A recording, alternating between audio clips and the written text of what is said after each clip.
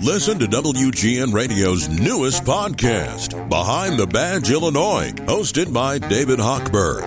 Behind the Badge Illinois views current events through the eyes of Illinois law enforcement leaders. Tune in. Visit WGNRadio.com/Behind the Badge. Here's another thing to think about. Are we getting lazy? Are Americans way less productive?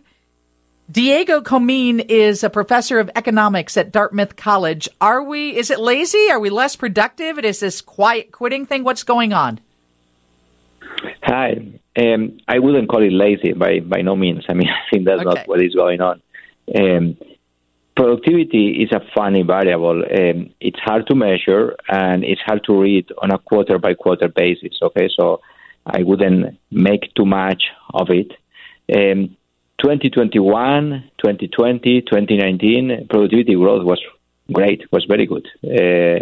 So I don't think that we're getting lazy. But you did say that productivity is strong in manufacturing, but it's down elsewhere in the private sector.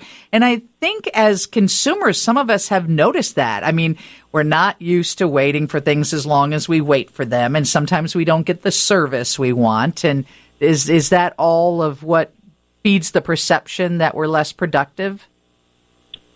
Well, I mean, it's 2 quarters of bad productivity numbers. Last year, we had a full year of very good productivity numbers. It's true that they are focused in the financial services. That's a sector that did very bad the first 2 quarters. Turns out that we measure output very badly in financial services. Productivity is output over labor.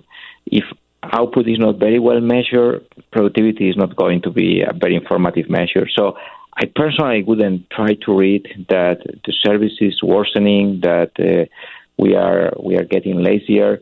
I would just keep watching to see what happens, and in the end, productivity matters in the medium term. It doesn't matter so much from a quarter-to-quarter basis. Right.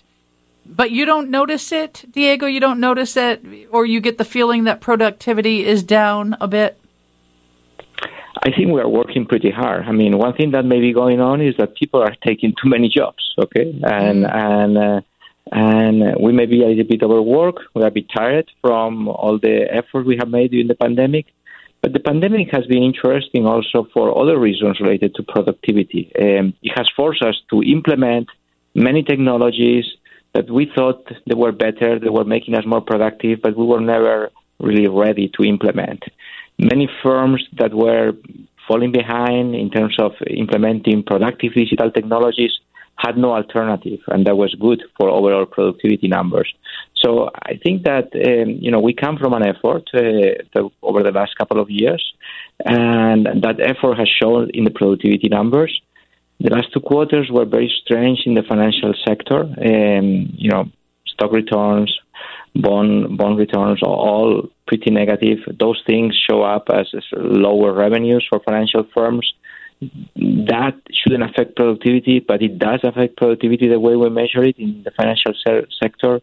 So I think that's pretty much 50% of the story. The other 50% may be that we are working we are working more.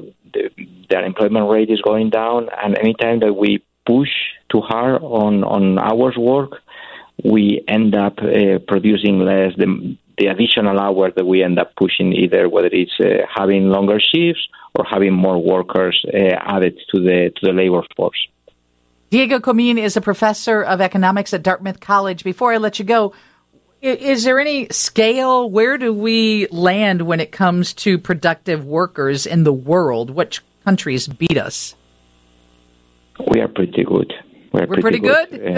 Yeah, we're pretty good. The U.S. productivity level is one of the highest, if not the highest, is the gold standard. It's interesting to study productivity growth over the medium term. How do we do this decade relative to other decades? What's going on? What are the tailwinds and the headwinds? And there is a lot of interesting patterns that probably are going to play off in the data in the coming decade. New technologies, digital, AI, biotech, all of these things, when diffusing in the economy, were adopted by other companies, are going to lead to a boost eventually. All right. Thank you for joining us on the Lisa Dent Show. We appreciate it. My pleasure. Thank you. Somebody just sent in a text and said maybe American workers aren't working as hard as Big Corp reports huge profits but don't pass on to workers.